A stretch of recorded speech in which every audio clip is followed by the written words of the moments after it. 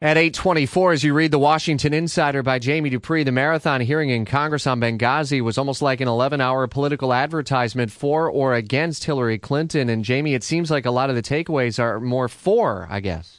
Yeah, I think Democrats feel very good today, Rich, about how Hillary Clinton did yesterday. I think obviously Republicans did have some new facts that they were able to push out, but their biggest problem was simple, I think. They didn't have a smoking gun, really, that showed that Hillary Clinton ignored a direct request to her for more security resources for American diplomats in Libya. You know, the Republicans, their argument was basically, well, you knew there were problems, you could have done more, you should have done more, and you didn't.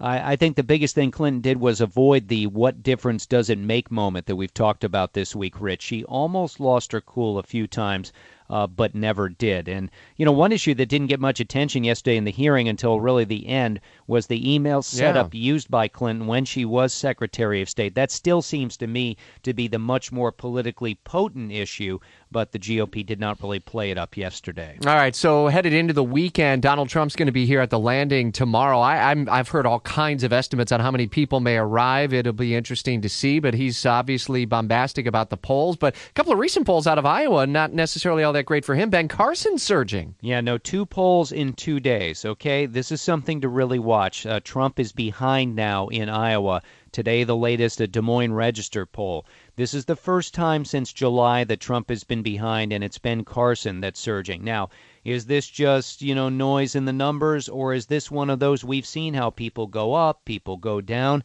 Is this Carson's surge?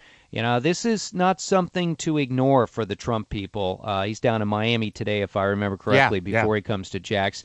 And, is the bloom coming off the rose for him? I'm not saying that he's going down the tubes, but it is something to watch. Why has suddenly Ben Carson jumped ahead? There doesn't seem to be a logical answer why. Just crossing the wires right now, Jamie, and this was expected today. Lincoln Chafee says he's dropping out of the Democratic presidential race. So you're down to only Hillary Clinton, Bernie Sanders, and Martin O'Malley. And so Martin O'Malley's really not played a role so far. What a week, what a last 10 days for Hillary Clinton. She does really well in the debate last week in Vegas.